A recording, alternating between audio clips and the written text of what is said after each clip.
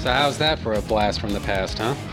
Hello and welcome to episode 200 of Trennis Magnus Punches Reality, presented by Two True Freaks. I'm your host Magnus, and this is episode 200. Episode 200. You know, guys, and I'm going to circle back to this before too long, but guys, I got to tell you, I guess as far as getting to 200 episodes, I never had a single doubt in my mind that I was capable of doing that. Because as many of you know, when I first started up doing Trennis Magnus Punches Reality, I had this huge list of topics and whatnot, you know, different things that I wanted to talk about and cover on this show. And so because of that, I mean, unless I just gave up, it never occurred to me that it was even possible that I'd run out of shit to talk about, and sure enough, I haven't.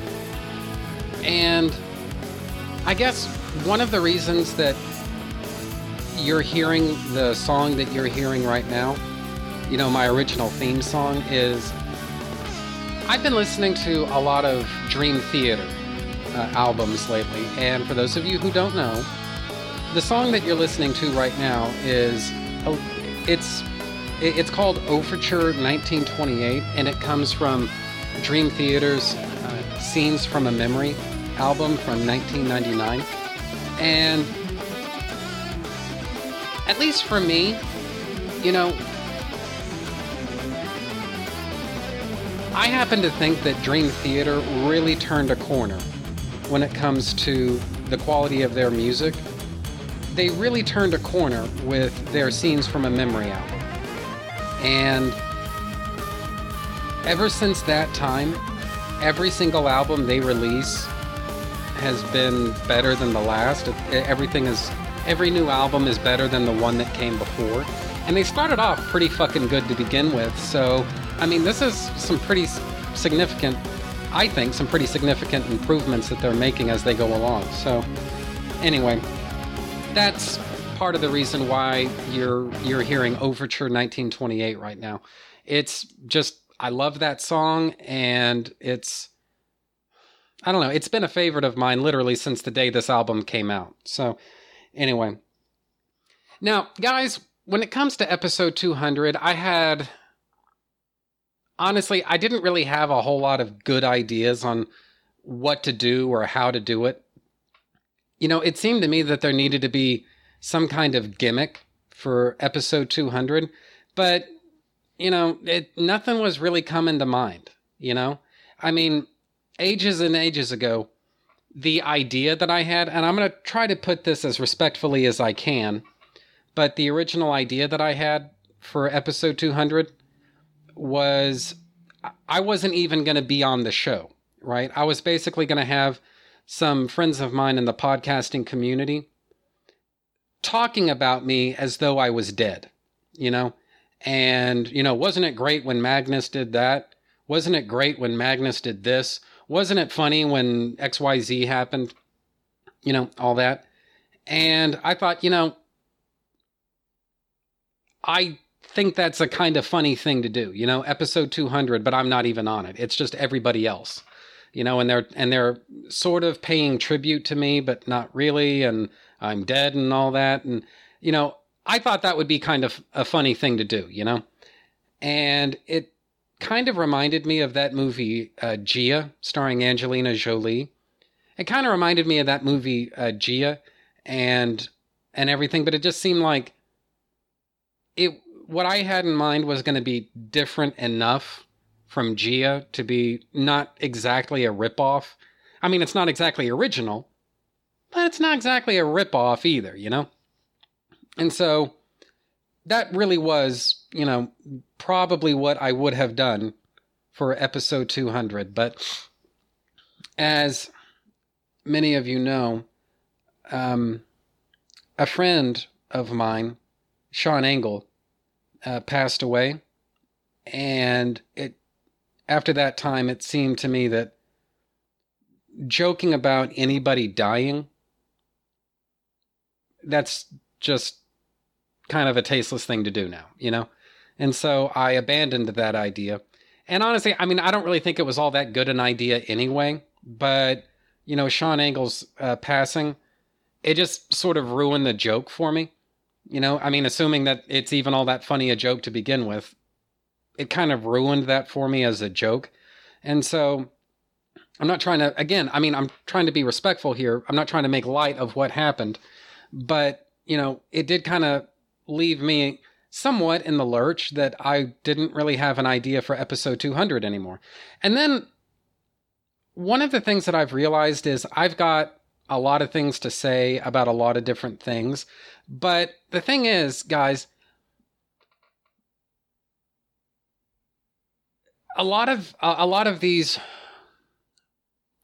different opinions and whatnot, they don't really merit having an entire episode to themselves. And so I thought it might be kind of fun to spend an episode just talking about a bunch of different random bullshit, And that might be a kind of a fun way to spend my time for episode 200. So that's what I'm doing. Now, one of the questions that you guys email in all the time, or it comes up on the Trinus Magnus Punches Reality Facebook group, or just wherever. One of the questions that a lot of you guys seem to have is, what does Magnus think of the Arrowverse? And for those of you who don't know what I'm talking about, when I say Arrowverse, I mean all of those superhero shows, those DC Comics superhero shows that are on the CW, right? Those are Arrow, The Flash, Supergirl, and DC Legends of Tomorrow, right? What does Magnus think about each of those shows? And the answer to that, like I say, it's not really going to occupy an entire episode unto itself, but we can get into that here a little bit. So to start, as far as Arrow is concerned, I was on the record pretty early on for not really being open to the idea of Arrow, especially in its original incarnation when they kind of wanted to do a sort of a Chris Nolan type of a thing with the Green Arrow and I guess use some of the trappings of the Green Arrow, but not make it too comic booky, right? And so you had a character that was more or less the Green Arrow, I guess, but it was taking place in this relatively grounded and realistic type of world and all of that. And it just didn't seem to me, based upon having seen nothing, you understand, it just didn't really seem all that interesting to me, This didn't seem like something I would be very interested in, And at least as far as the first season's concerned, what little I've ever seen of the first season of Arrow, I think that my opinion has merit to it. I really don't think that show and what it was trying to be during its first season, I don't think that's something that I would have enjoyed in the long term, right? And honestly, I mean, I don't want this to sound like I'm too purist or anything, because Green Arrow is one of those characters I've just never given a shit about, I've never really cared about the Green Arrow. So the fact that an Arrow TV show that comes out may or may not be very similar to the Green Arrow in comics, I don't care. I really don't care. So it doesn't really bother me that the show may have minor or even significant divergences from what a lot of people have come to enjoy about Green Arrow comics. I don't care about that. So it's not really about that. It's more about style. I was kind of, especially at the time, I was a little fed up with realistic superheroes. I wanted to see something that was a little bit more embracing of the fact that, yes, this is a comic book. And it just seemed to me that I was barking up the wrong tree with Arrow on that. So I just didn't really see what it was worth to me to pay very much attention to Arrow. Now, that ended up sort of changing a little bit. Number one, just because the overall style and presentation of the show really did change, starting with the second season and then going forward. But the other thing was, I started watching Arrow on a kind of itinerant basis with my girlfriend Stacy. She and I, we would watch Arrow together, and she would tune in for basically every episode, whereas if I happened to be home and I felt like watching Arrow, yeah, fine, fuck it, I'll watch Arrow, you know? But I wasn't necessarily following every single episode, you know? And I forget what season it was, but it was basically the season when Laurel Lance becomes Black Canary. That was the season where I actually did start watching the show on an irregular basis. I mean, if I missed a show, if I missed one of the episodes, oh well, no big deal. Although if I managed to catch the episode, well, hey, I would get to see Laurel Lance running around in that skin-tight black leather outfit and rah, rah, rah. You know, I mean, you can't really turn off, I guess, your inner guy sometimes, you know? So, you know, like the way that it is right now, I guess, you know, I like the show. I don't really care if I see every episode. You know, I guess it's a decent show. I'm not really invested in it. It's fun, I guess. I just don't really care about it. And honestly, a lot of that really goes back to the fact that the show in question is The Green Arrow, you know? And when the show was first announced, and indeed really to this day, it kind of bothers me that the Arrowverse hasn't been more experimental with the characters that they feature, because a lot of the core characters of the Arrowverse are basically characters that, in some cases, made their live-action debut on Smallville, and it just seemed like a lot of this was sort of playing it safe, you know? There was an Arrow, a Green Arrow TV show, because the Green Arrow was a popular character on Smallville, you know? And I might have wanted to see a different character brought to the small screen, you know? I'd like to see somebody else, you know, given a turn here. You know, maybe a different character could have been adapted in place of Arrow, like The Question. You know, how awesome would a Question TV show be, you know? And obviously, that hasn't happened, at least so far, right? But it just seemed to me that there were opportunities that the showrunners of, I don't know, well, maybe not even the showrunners, but the executives there were opportunities that the executives at the CW had, and it's like they just weren't taking those opportunities, you know? I mean, in theory, they could have made a TV show about anybody they wanted, so why did it have to be the Green Arrow? You know? And that's really the point. And really, that kind of holds true for a lot of these characters, but anyway. So that's pretty much it for Arrow. I mean, I dig it. I really like some of the fanboy tips of the hat that come along sometimes. But, you know, overall, this isn't a show that I'm all that invested in. If I happen to catch an episode, that's great. If I happen to miss an episode, oh well, you know. I don't care about the show, you know. I don't hate it. I don't love it. I'm just kind of right there in the middle, you know. I could take or leave it, really. So, next up comes The Flash. And this is probably, for me, the best of the bunch, in that sometimes what happens with these comic book characters is they get kind of stuck in a rut. And I think that's really true of Barry Allen, where a lot of comics fans, and this includes me at times, but a lot of comics fans pigeonhole a character like this is what he is and this is all he can ever be.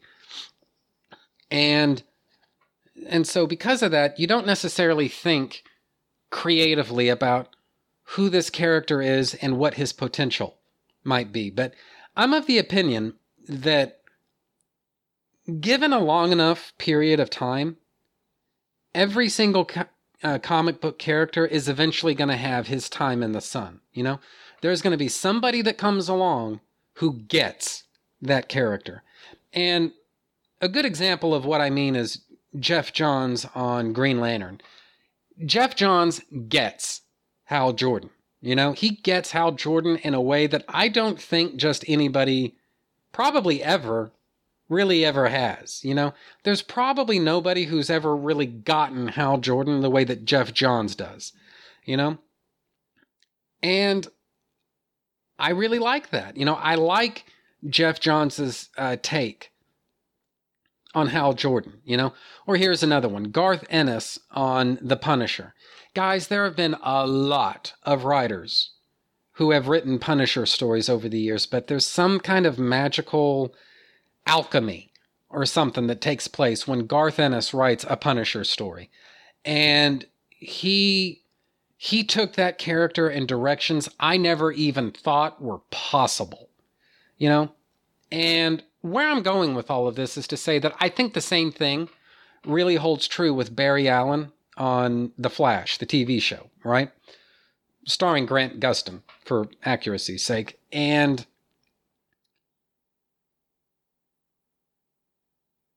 this is a fun character, but the risk that you run in writing Barry Allen as being too lighthearted is that he might start stepping on Wally West's toes.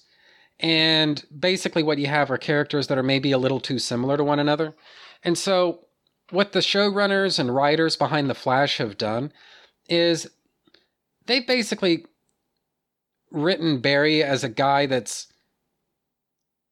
he's fairly easygoing, he's fairly lighthearted, but he's very serious about what he does. He is committed to being the best that he can be, you know? And there's an ideal that he's trying to live up to. And in his case, it's a completely abstract ideal. It's all in his mind, you know? He has fashioned for himself, in his imagination, the ideal conception of what a hero is supposed to be, you know?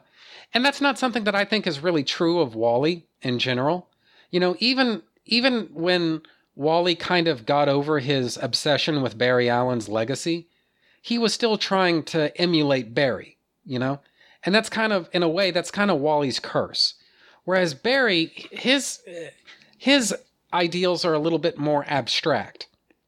Whereas Wally's are always going to be a lot more specific, you know? And that's one of the things that I think can really set the two of them apart.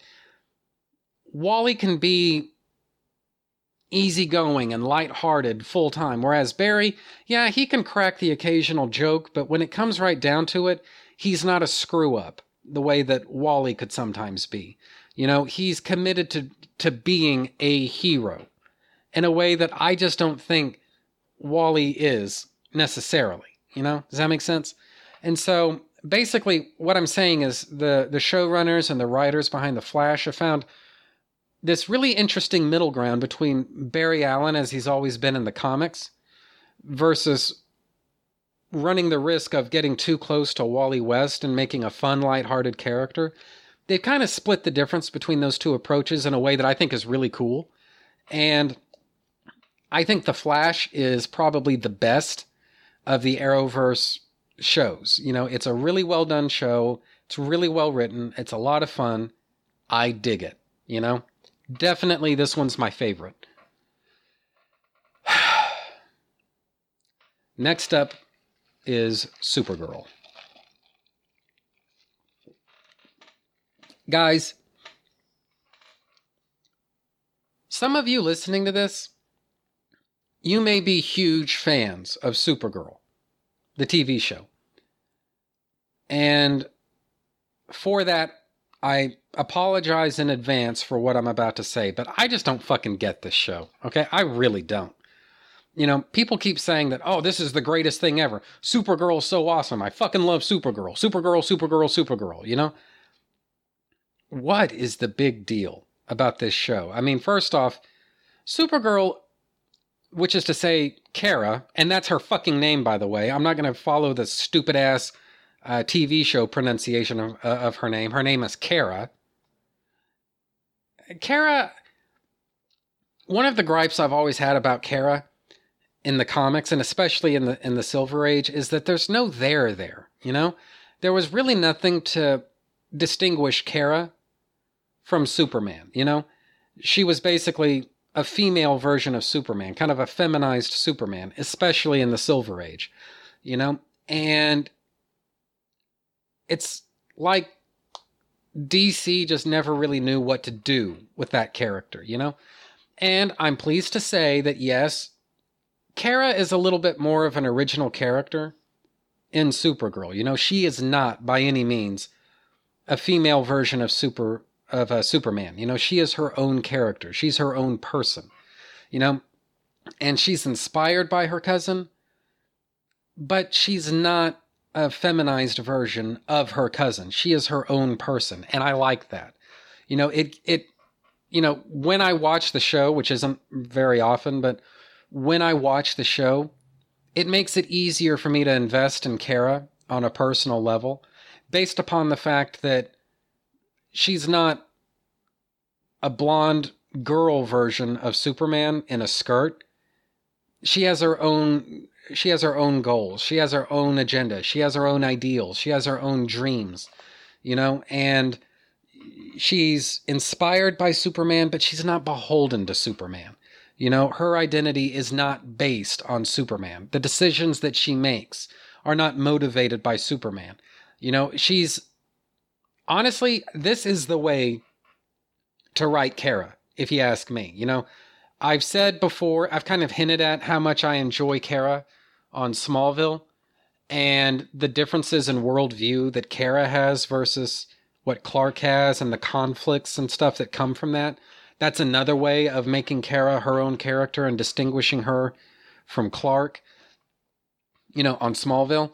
And I really like the way that Smallville handled Kara. And I really like the way that the Supergirl show handles Supergirl, right? I think it's extremely well done. Having said that, you know, people talk about just how fucking amazing this show is. And guys, I just don't see it. You know, I really don't.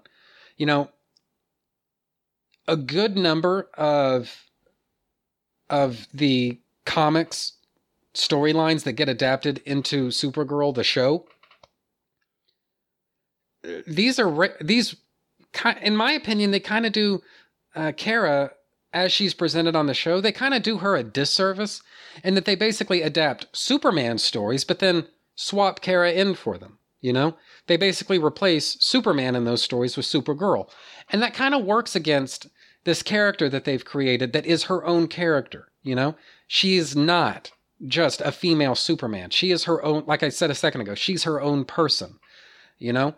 And it's like they undermine that by basically taking a Superman story that everybody seems to love and then just replacing Superman with Supergirl because, hey, close enough, right?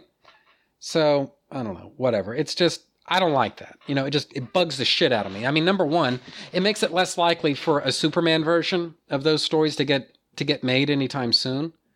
But it also, like I say, it cheapens and undermines the character development that they've invested in Supergirl and making her an independent character. It's like they're kind of sending mixed messages there, you know? And then the other thing is, like, the majority of her supporting cast in some way or another comes directly, and I mean lifted fucking directly, from Superman comics. I mean, you've got Jimmy Olsen, and yeah, that's the guy's name. I don't give a shit what they call him on the TV show. His name's Jimmy Olsen. And I don't even like Jimmy as a character. I think the guy's just fucking annoying on the show. All right? I mean, you guys can call that whatever you want. I don't care. Okay? I think he's fucking annoying. All right? I mean, he doesn't act like Jimmy from the comics. He doesn't look like Jimmy from the comics. He doesn't have the same motivations as Jimmy from the comics. You know, literally the only decision that the showrunners have made that I really approve of is basically letting Jimmy Olsen in on Superman's secret identity, right? That is the only decision they've ever come close to making that I really approve of. Everything else about Jimmy Olsen on that show can fuck off and die in a fire as far as I'm concerned. So, anyway, and speaking of Superman, as it relates to Supergirl on the show, I mean, you see it on Facebook all the time, you know, that people say, man, why can't we get a spin-off version starring this, a spin-off TV show starring this version of Superman, rah, rah, rah. You know, guys, I'll tell you why, okay? What you guys need to understand is that there are basically two different ways that you can write Superman as a character, all right? You can write Superman as a leading character, right? And in the modern context, you've got to give Superman a struggle to overcome, not just physical. There's got to be some kind of emotional struggle, some kind of psychological struggle. There's got to be maybe a moral struggle. He's got to struggle against something, and then he's got to triumph against it. It's just writing 101. Your lead character, something needs fixing. And then by the end of the story, that something is fixed. That's how you write stories, right?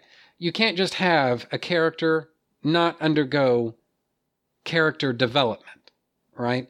And I mean this in the sense of a novel or a feature film, right? For things that are more episodic, like a TV show or an issue of a comic book, you don't necessarily need to give the lead character some titanic struggle that he has to overcome.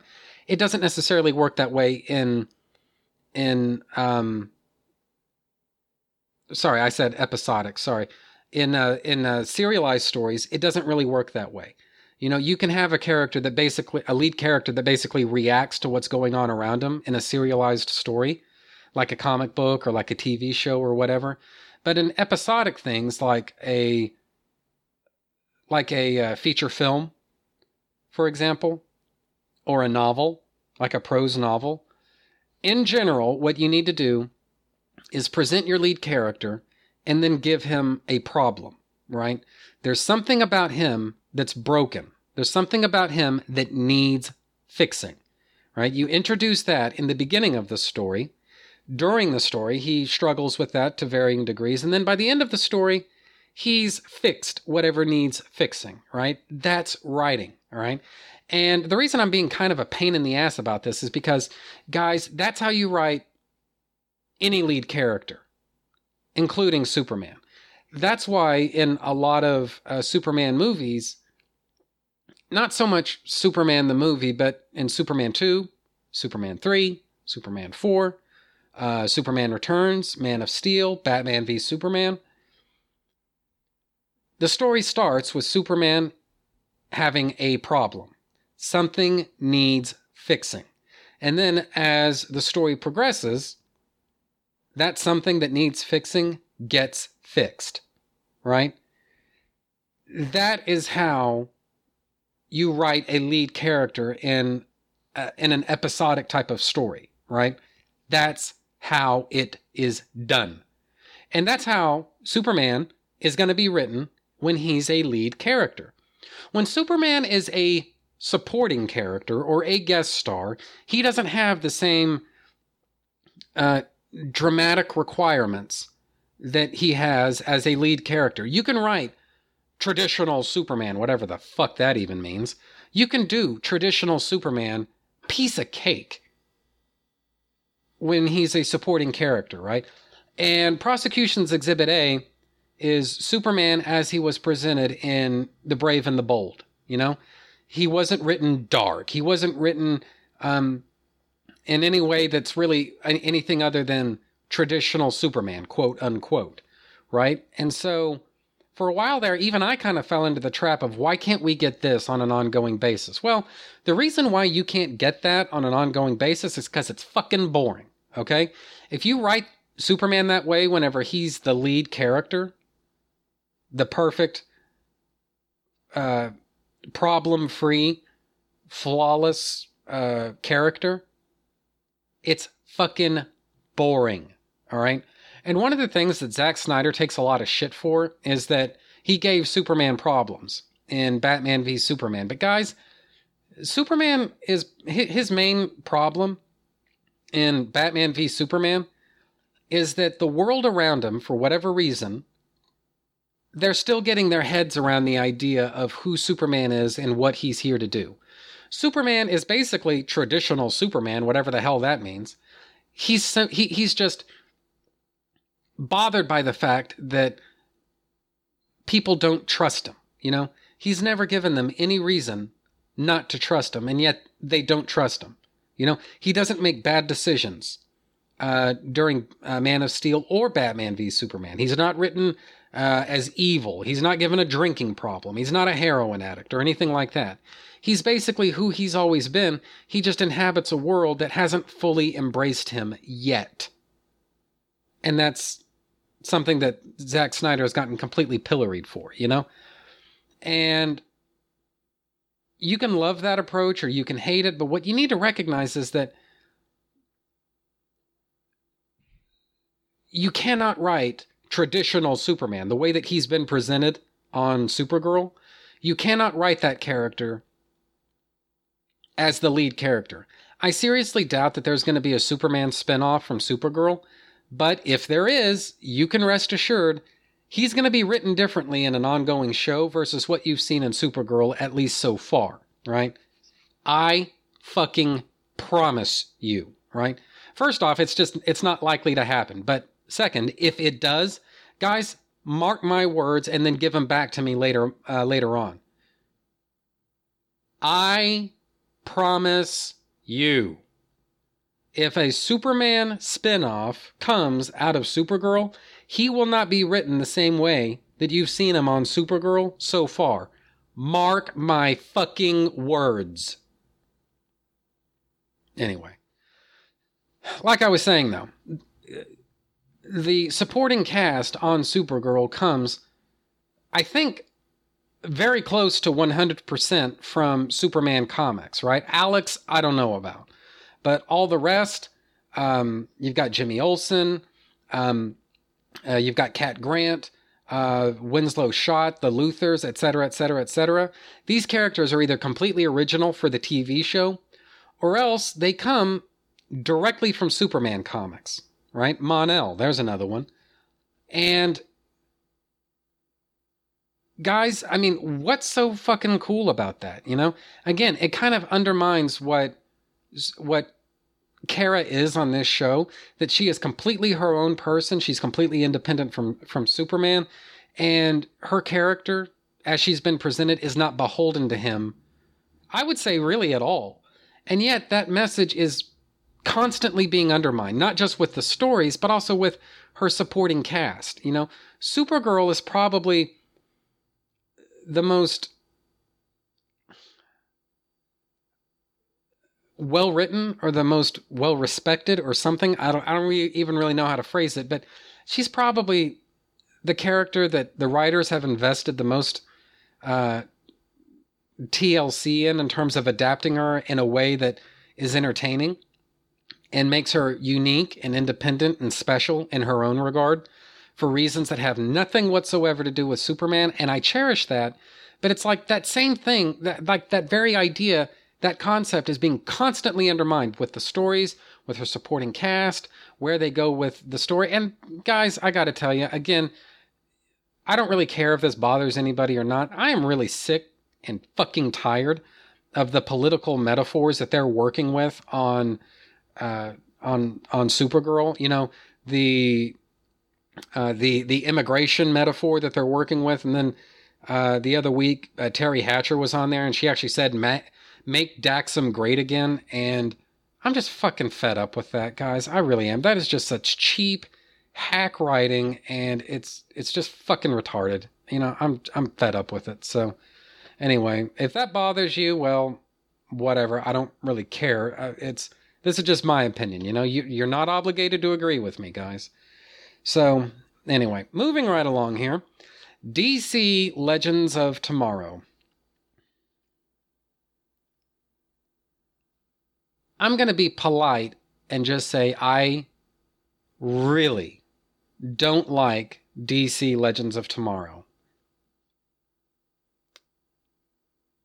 That may be the very most I should say, because anything else other than that really could offend some of you. So anyway, so all in all, I kind of regard the Arrowverse as a little bit of a mixed bag. Arrow is okay. Arrow's okay. I can take it or I can leave it. I really don't care about it one way or the other. The Flash is great. I love it. Can't get enough of it. Supergirl, I probably care even less about Supergirl than I do about Arrow, which is really saying something. And then DC Legends of Tomorrow, I've seen a few episodes of it, and I don't plan to ever watch any more ever again. It's a waste of time. It's just fucking stupid. So, I mean, I guess if there's another mega crossover that features an episode of DC Legends of Tomorrow, I guess I've really got no choice but to watch it, but otherwise, no. Don't count on me to ever watch another episode of DC Legends of Tomorrow, because it's probably not going to happen. So, moving on to other things. The Walking Dead. I'm going to start with the comic book. I've pretty much given up on The Walking Dead as a comic. What I've really come to realize is The Walking Dead as an idea, as a concept, it really did peak with The Walking Dead number 48, which, if you've never read it, you probably have some familiarity with what happened, like the events of what happened in The Walking Dead number 48 based on what happened in, or at least what I presume happened in the TV show, which I'll circle back to in just a minute. But you probably have some idea of what that is, but just all the same, I think I'm going to go ahead and avoid spoilers. But those of you who are familiar with The Walking Dead, you know exactly what happened in The Walking Dead number 48. And I gotta say, I think The Walking Dead basically peaked. That whole storyline with the governor, that really was as good as it got. And then ever since then, it's like The Walking Dead has just been, and I speak again of the comic book here, The Walking Dead has just been kind of diminishing returns ever since, It basically seems like the stories are variations on Rick meets a group of people. They fall in together. They find a place to live. Shit goes down. They can't live there anymore. They have to move on. And as they move on, a bunch of people die. Wash, rinse, repeat. Now, don't get me wrong. The characters are exceedingly well written. It's very easy to invest yourself in these characters and their struggles and their fears, and really just their fight to survive, in this crazy world they live in now. It's really easy to invest yourself in that story. But guys, the plots are basically kind of variations on one another. And it just gets kind of wearisome after a while that there's just not a whole lot of originality going on here, And so, I don't know. It bugs me, is the point. And I ended up just giving up. I want to say the last issue of The Walking Dead that I actually read was issue number 106. And after that, I just kind of tuned out of The Walking Dead as a comic. As a TV show, it didn't take anywhere near that long. Basically, the second season is what did it for me. And basically, they spent week after laborious week looking for this little girl who has obviously gotten killed, okay? She has obviously won the Darwin Award, and she did this because she's a fucking moron. She should have stayed where she was, but she didn't. She ran off, and so she got herself killed, or she became a zombie, or whatever. And look, I can understand that there's a lot of dramatic potential that goes into the search for a lost child and all that stuff. But guys, I mean, after the fourth fucking week of looking for somebody who's obviously dead by this point, I just don't care anymore. And so I gave up watching The Walking Dead. Now, from the sounds of things, the show legitimately did get better. Beginning in the third season and then going forward, things really did improve, But it really is a case of too little too late, because what ended up happening was the masses ended up falling in love with The Walking Dead. And you would see these Facebook posts sometimes when The Walking Dead was off season. And people would share these retarded memes and whatnot, basically crying about, oh, The Walking Dead is gone. I wish it would come back. And I'm just thinking to myself, dude, The Walking Dead comes out every single month as a new comic book. You can get in on that anytime you want. Anytime you want. And you can get your fix that way. But no, God forbid somebody read a comic book. That's tawdry. I don't know. It's just fucking annoying. So, and the way that show just got so hyped up after a certain... It's like, I think it was starting in season 3 that, like, wide audiences started getting into it. And people just wouldn't shut the fuck up about it on Facebook. I'm one of those guys that you really shouldn't hype stuff up too much. Because, to me, that's actually a turnoff, If I hear too much about how awesome something is, I reach a point of saturation where I don't care how good it is anymore. I'm sick and tired of hearing about it. And so I'm going to avoid it just because at this point I'm sick of it. I'm sick of hearing about it. I'm sick of knowing about it, And that's pretty much where I am now with The Walking Dead. So I've given up on the comic book because, like I say, I think the comic has kind of peaked. And then I just kind of got turned off the show, number one, by shit writing. I don't care what anybody says. That is shit writing. And then also just the way that people just would just come all over themselves about it, and how awesome this show is and how you have to watch it and all this. It's just no, leave me alone. So anyway, moving right along, a Justice League trailer came out not all that long ago. And there's been some kind of mixed reactions about that all over Facebook. So, for me, what it really comes down to is two issues. The character that I am most concerned about is Superman, right? I'm a little nervous at this point about what's in store for Superman. It's not like I have access to any kind of special secret spoiler information or anything like that. Basically, just going off of like rumors and just my own intuition, it seems logical that, because of the fact that Henry Cavill is known to be in the Justice League movie, that's not spoiler information. We know he's in the movie. It stands to reason that Superman's probably coming back from the dead. And on the one hand, yeah, that relates to the comics and how cool that all is and, whatever. But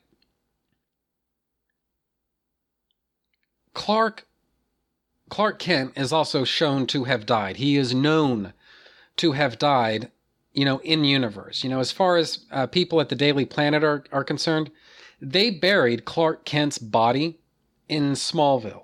Right? So it's one thing for Superman to come back from the dead.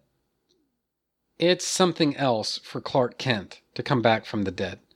And look, it's not like anybody knows for sure what's going to happen. I mean, this could go a bunch of different ways. But what I'm concerned about is that somebody involved in the DCEU basically wants to retire Clark Kent as a concept. They want this character to be Superman full time. Only Superman and nothing more. Basically go full Thor with the character, where Thor is only Thor and he's nothing but Thor. They want the same thing for Superman. And that just fucking bothers me. That really does. I don't like that. Clark Kent is Superman and Superman is Clark Kent. No matter which of those halves you see as being dominant, Superman is Clark Kent, and Clark Kent is Superman, right? You cannot separate the two, And any attempt to do so, I don't think I even want to give that a day in court. It's just such a bad fucking idea. I just don't see what it's even worth considering. You know what I mean? So, look, whatever. It's like I say, it's not like I've got, special inside information or spoilers or anything like that. I don't know anything, I'm just afraid of where things may be going, So there's that. And so I guess somewhat because of that, related to that, the character that I'm really invested in at this point is Batman.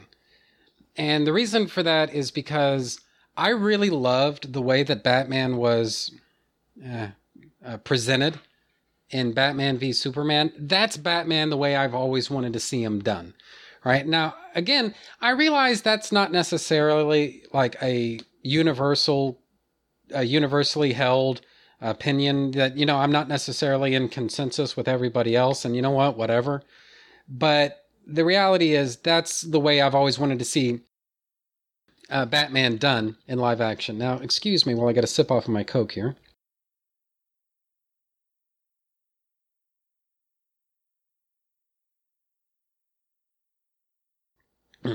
And you know what? I'm also going to take a drag off of my e-cig because I've been running my mouth here for over 45 minutes. And so, anyway, just a sec.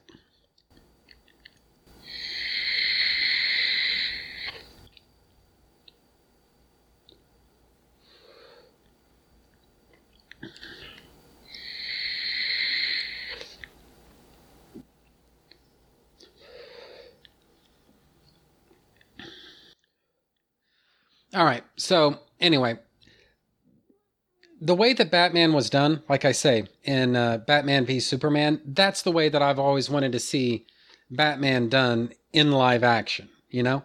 And so, because of that, that's really the character that I'm most invested in at this point, you know, primarily because, like I say, I'm so kind of like afraid of what's going, or what may be going on with Superman. And so, you know, at this point, you know, the only thing that really looks positive to me, at least so far, is Batman. And so I really like the idea of giving Ben Affleck his own solo Batman movie. I like some of the news that's come out about that. It just seems like really exciting to me. And, you know, for the first time since, I guess really since Val Kilmer was Batman, it's like, this is a Batman that I can personally invest in. You know, this is a Batman I can get behind. You know, I love everything about Batman as he is in Batman v Superman. And I want to see more of this character. You know, I just dig where this is all going, you know, with Batman. So anyway, it all sounds great to me. And it's actually for that reason that I kind of don't really mind that we're going to be getting what sounds like minimal Superman in Justice League. Again, I don't have spoiler information.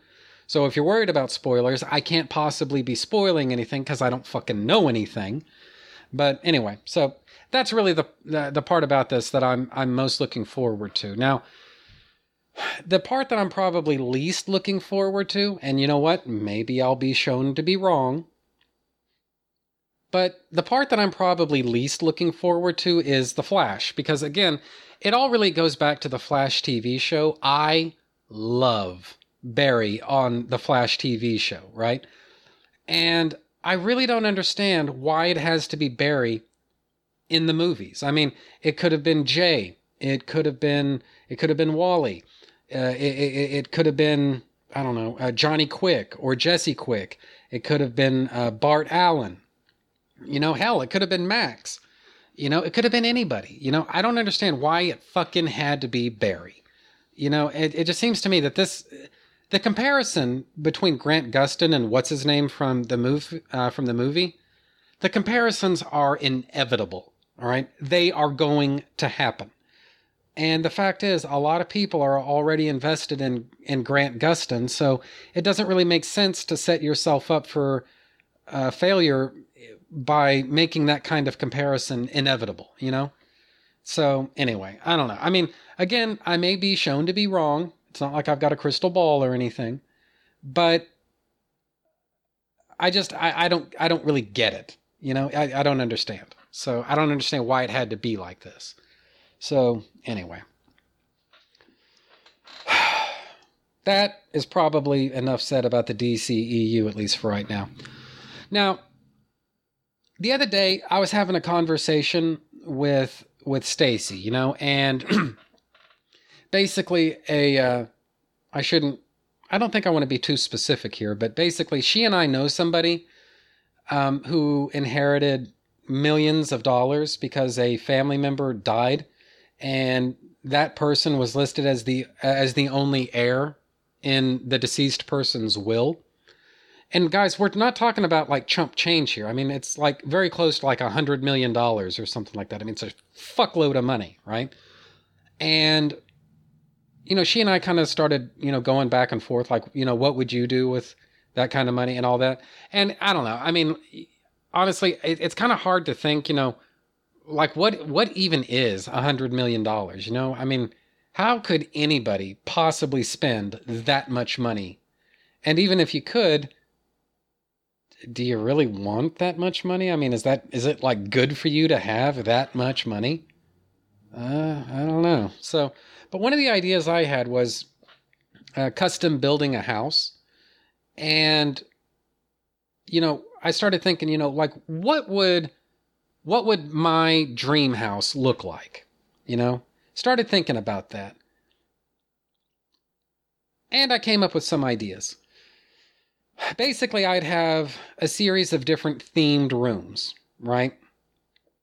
First, there's the Star Wars room. Now, people can love the prequels or they can hate the prequels, but I thought the prequels, maybe this is damning them with faint praise, but the very least I think we can all agree on is the prequels looked fucking amazing. Like there were some amazingly creative and inventive designs that were used in the prequels. Turned out so well. And probably my favorite planet from the Star Wars or maybe any of the Star Wars movies, to be honest with you, is the city of Theed on the planet of Naboo, right? It has that kind of sort of Roman, kind of sort of Mediterranean type of look to it, as far as its design styles are concerned. And I thought, that would look really cool as a themed room, a Star Wars themed room. But when I really started thinking about it, I want all of these themed rooms to be recognizable in some way. And one of the things that we all kind of have to admit about the prequels is that for as much as some of you may love them, or for as much as some of you may hate them, there really aren't very many designs from the prequels that really that have stayed in the public consciousness. Like if you go up to the average person and you start talking about the city of Theed, they probably won't have any fucking idea what you're talking about, right? So it's not, for as beautiful as Naboo may be, it's not really recognizable, So what I decided on was a Star Wars themed room based on Cloud City. And I mean the kind of sort of special edition of Cloud City where, you have these expansive, or not expansive, but at the very least maybe a window that looks out onto the city. And I was going to have faux windows in there where it's basically a loop of animation of these floating buildings and these clouds and cloud cars driving by and all that stuff. And basically have that set up as like a faux window. And maybe even time it to like the time of day. So if it's daytime outside, you'll see daytime in your fake window. Or if it's nighttime outside, you'll see nighttime in your fake window and all of that. And just overall, I think that could be really cool. Really a really fun thing to do, So that was going to be my move. Next, I was going to have a Lord of the Rings room. Now, here again, I had a couple of different ideas on like what the room might be. And I was originally starting to think about the Green Dragon Inn, where all of the hobbits hang out and party, and Sam falls in love with what's-her-face and all that. And that's really cool. I like it. But it's not necessarily recognizable as Lord of the Rings. Bag End, on the other hand, that is recognizable as Lord of the Rings. And so I thought, well, if you could have a room that's basically Bag End, at least as we see it in Fellowship of the Ring, or really all of the movies, that could be a lot of fun. Basically, that could be like the master bedroom, right? So you've got Cloud City, which is a guest room, and now you have Bag End, that's the master bedroom, and I just think that's really cool. I would love to have something like Bag End, you know? That's I like the round door. I just kind of like the rustic kind of aesthetic of it. You know, I just think that's a cool fucking place. You know, I can't really move to the Shire, but maybe I can bring part of the Shire to me if I have $100 million that I don't know what to do with. So anyway, so there's that. Next up, the kitchen. Basically, I was going to go kind of basic with that and basically do a replica of The Simpsons kitchen. You know, so basically, you know, a paint job that's basically all of those kind of pastel sort of candy colors from the show, from The Simpsons, and basically just do that in the kitchen, but only in the kitchen.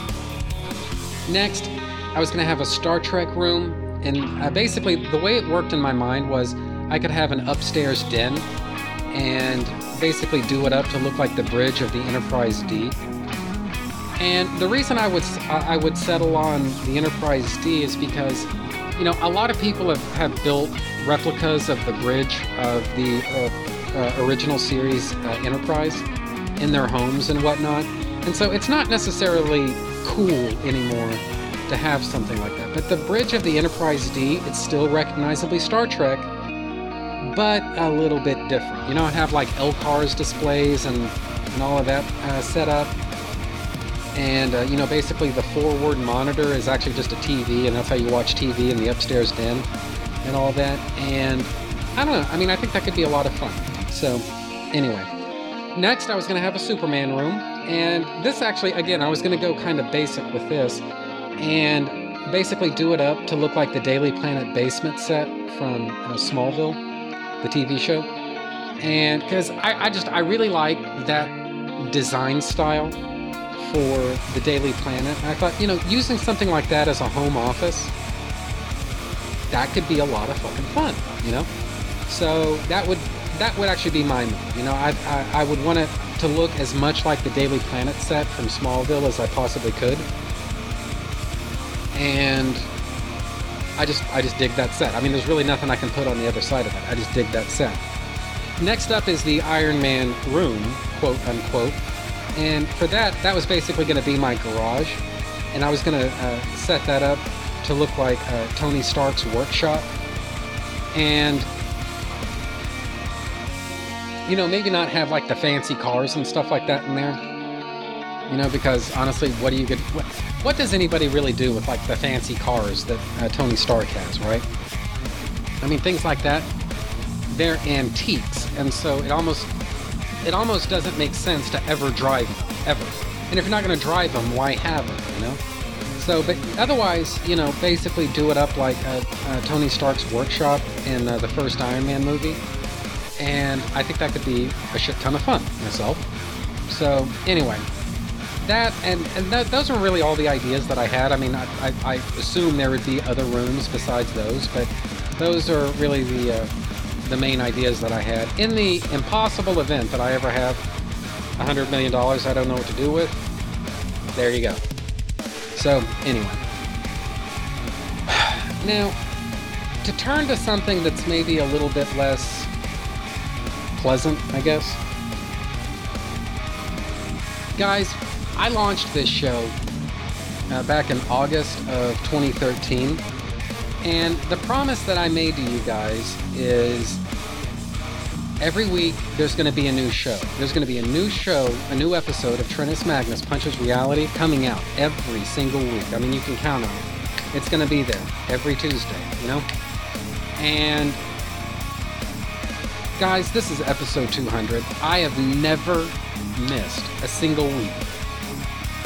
I have consistently released a new episode of, at least one new episode of my show every single week. And I'm really kind of proud of that. You know, I think that's kind of an achievement. I'm not taking shots at anybody else because I know that, you know, a lot of podcasters, guys, life stuff just, it sometimes comes along and just eats their sack lunch. Okay? I understand that. And so I'm not insulting anybody. I'm not mocking anybody. I'm just saying that, you know, the way that I structured this show by always recording shit pretty far ahead of time really has paid off in terms of I guess, meeting the promise that I made you guys that this show is going to be released on a weekly basis, and you can set your watch to it, you know? But guys, this is episode 200. You know, I have done it now, you know, and I've done it 200 times. I've never missed a week before. I've proven that I can do this, you know? And so where I'm going with this is to say that, you know, I don't know if any of you are going to be all that upset about this or what, but starting with episode 201 and then going forward, I don't necessarily guarantee a weekly release anymore. I mean, if I can do it, I will, but I don't necessarily guarantee that anymore, you know? And the reason is because, you know, guys, life stuff is starting to happen with me. And, you know, I've had a good run. I've really enjoyed it. And I'm going to continue podcasting. But the fact is, I don't necessarily continue my promise anymore that I'm going to continue releasing new episodes of my podcast every single week. You know, and it's just this, that's just the hand that I've been dealt, you know? I was talking a minute ago about how some podcasters, through no fault of theirs, haven't really been able to meet a weekly release schedule.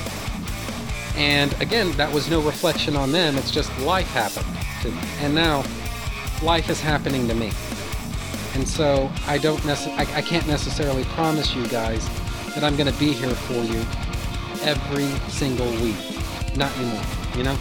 And so that's not good, that's not bad. It's just, like I say, that's just the hand that we've been dealt. And so, you know, that's just something that I want you guys to be cognizant of. So anyway, speaking of which, I want to take this opportunity to thank every single one of you. Whether you've just tuned in for the first time, or if you've been here literally since episode 1, or whatever your story with my show might be, I want to thank every single one of you who invite me into your house every single week to listen to me talk about comics, or talk about some TV show, or a movie that I've seen, or just whatever it is. I want to take the time to thank all of you for accepting it, you know?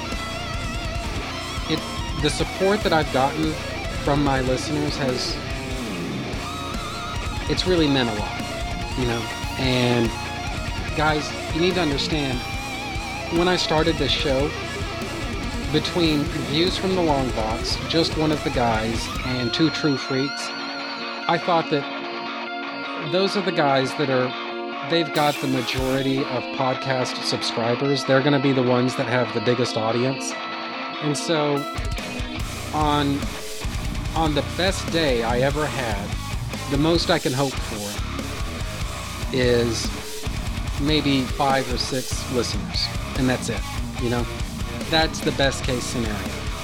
And what has actually happened is, and I'm not going to give you specific numbers or anything like that, but I'm one of the more popular shows on the entire Two True Freaks podcast network, and that happened because you guys listened to me.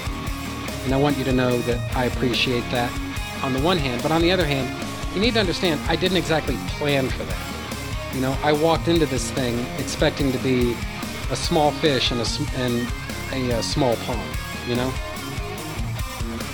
This show, I didn't originally plan for this to be as successful as it's been, is what I'm saying, you know? I wasn't planning for things to be this big, but here we are anyway, you know? So, what I want you guys to know is that I value the support that you guys have had, that you've given me. I value, you know, the loyalty that you've shown. You know, and like I say, inviting me into your house week after week, and, you know, listening to me just run off at the mouth about whatever is on my mind at that moment. You know, I really appreciate each and every one of you. and I'm sorry that going forward, I'm probably am going to break this promise of a guaranteed weekly release. I'm sorry about that. I really am. But like I say, these are the circumstances that life has given me. And so I just have to, I've got to make the most of it, And so hopefully this isn't going to be too big of a disappointment to any of you. In fact, if anything, hopefully most of you won't even know the difference. And for others of you, I know it's easy to get behind with podcasts, so maybe this will give you a chance to get caught up, Make it easier for you to get caught up on, episodes that you've missed and all that, and, we can be back in sync with each other once again. So, I don't know. That's what I'm hoping for. So, anyway. And that, I think, is basically it for episode 200. So, once again, I just want to thank every single one of you for taking the time to listen to me in general, but certainly also this week. And I think that's pretty much it for me this week. So, bye, everybody. I will see you next week.